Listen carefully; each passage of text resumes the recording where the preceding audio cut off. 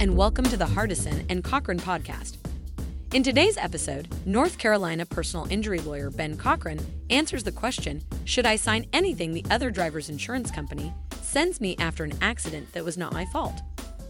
Now, here's Ben Cochran.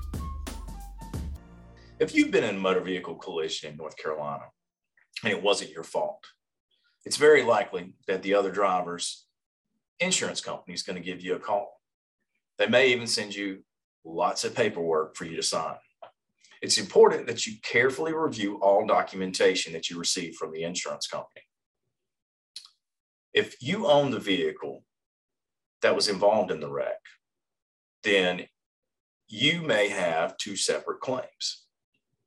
If you were injured and your vehicle was damaged, those are going to be two different claims with the insurance company.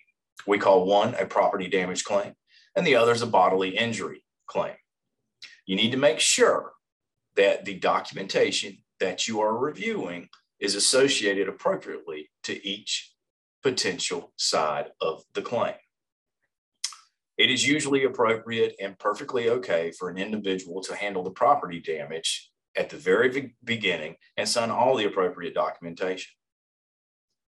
The bodily injury aspect of the claim, we recommend folks not to sign anything at the beginning.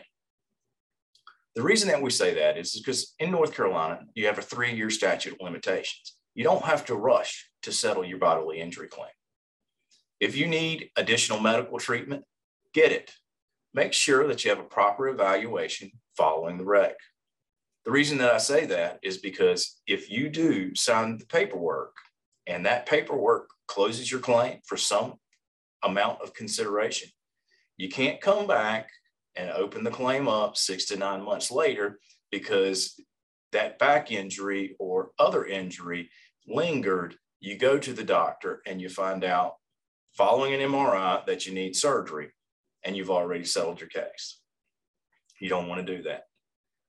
Take time to get a proper evaluation. Make sure that your injuries have healed following your motor vehicle collision. And at that point, deal with the insurance company and work to resolve your claim.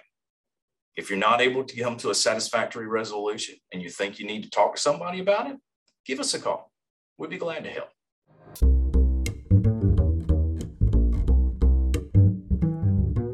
Thank you for listening to the Hardison and Cochran podcast.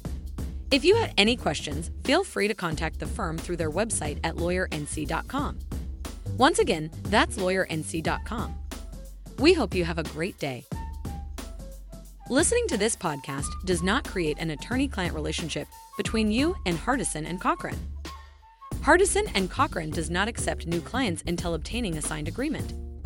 This podcast is for informational purposes only and should not be intended or taken as legal advice.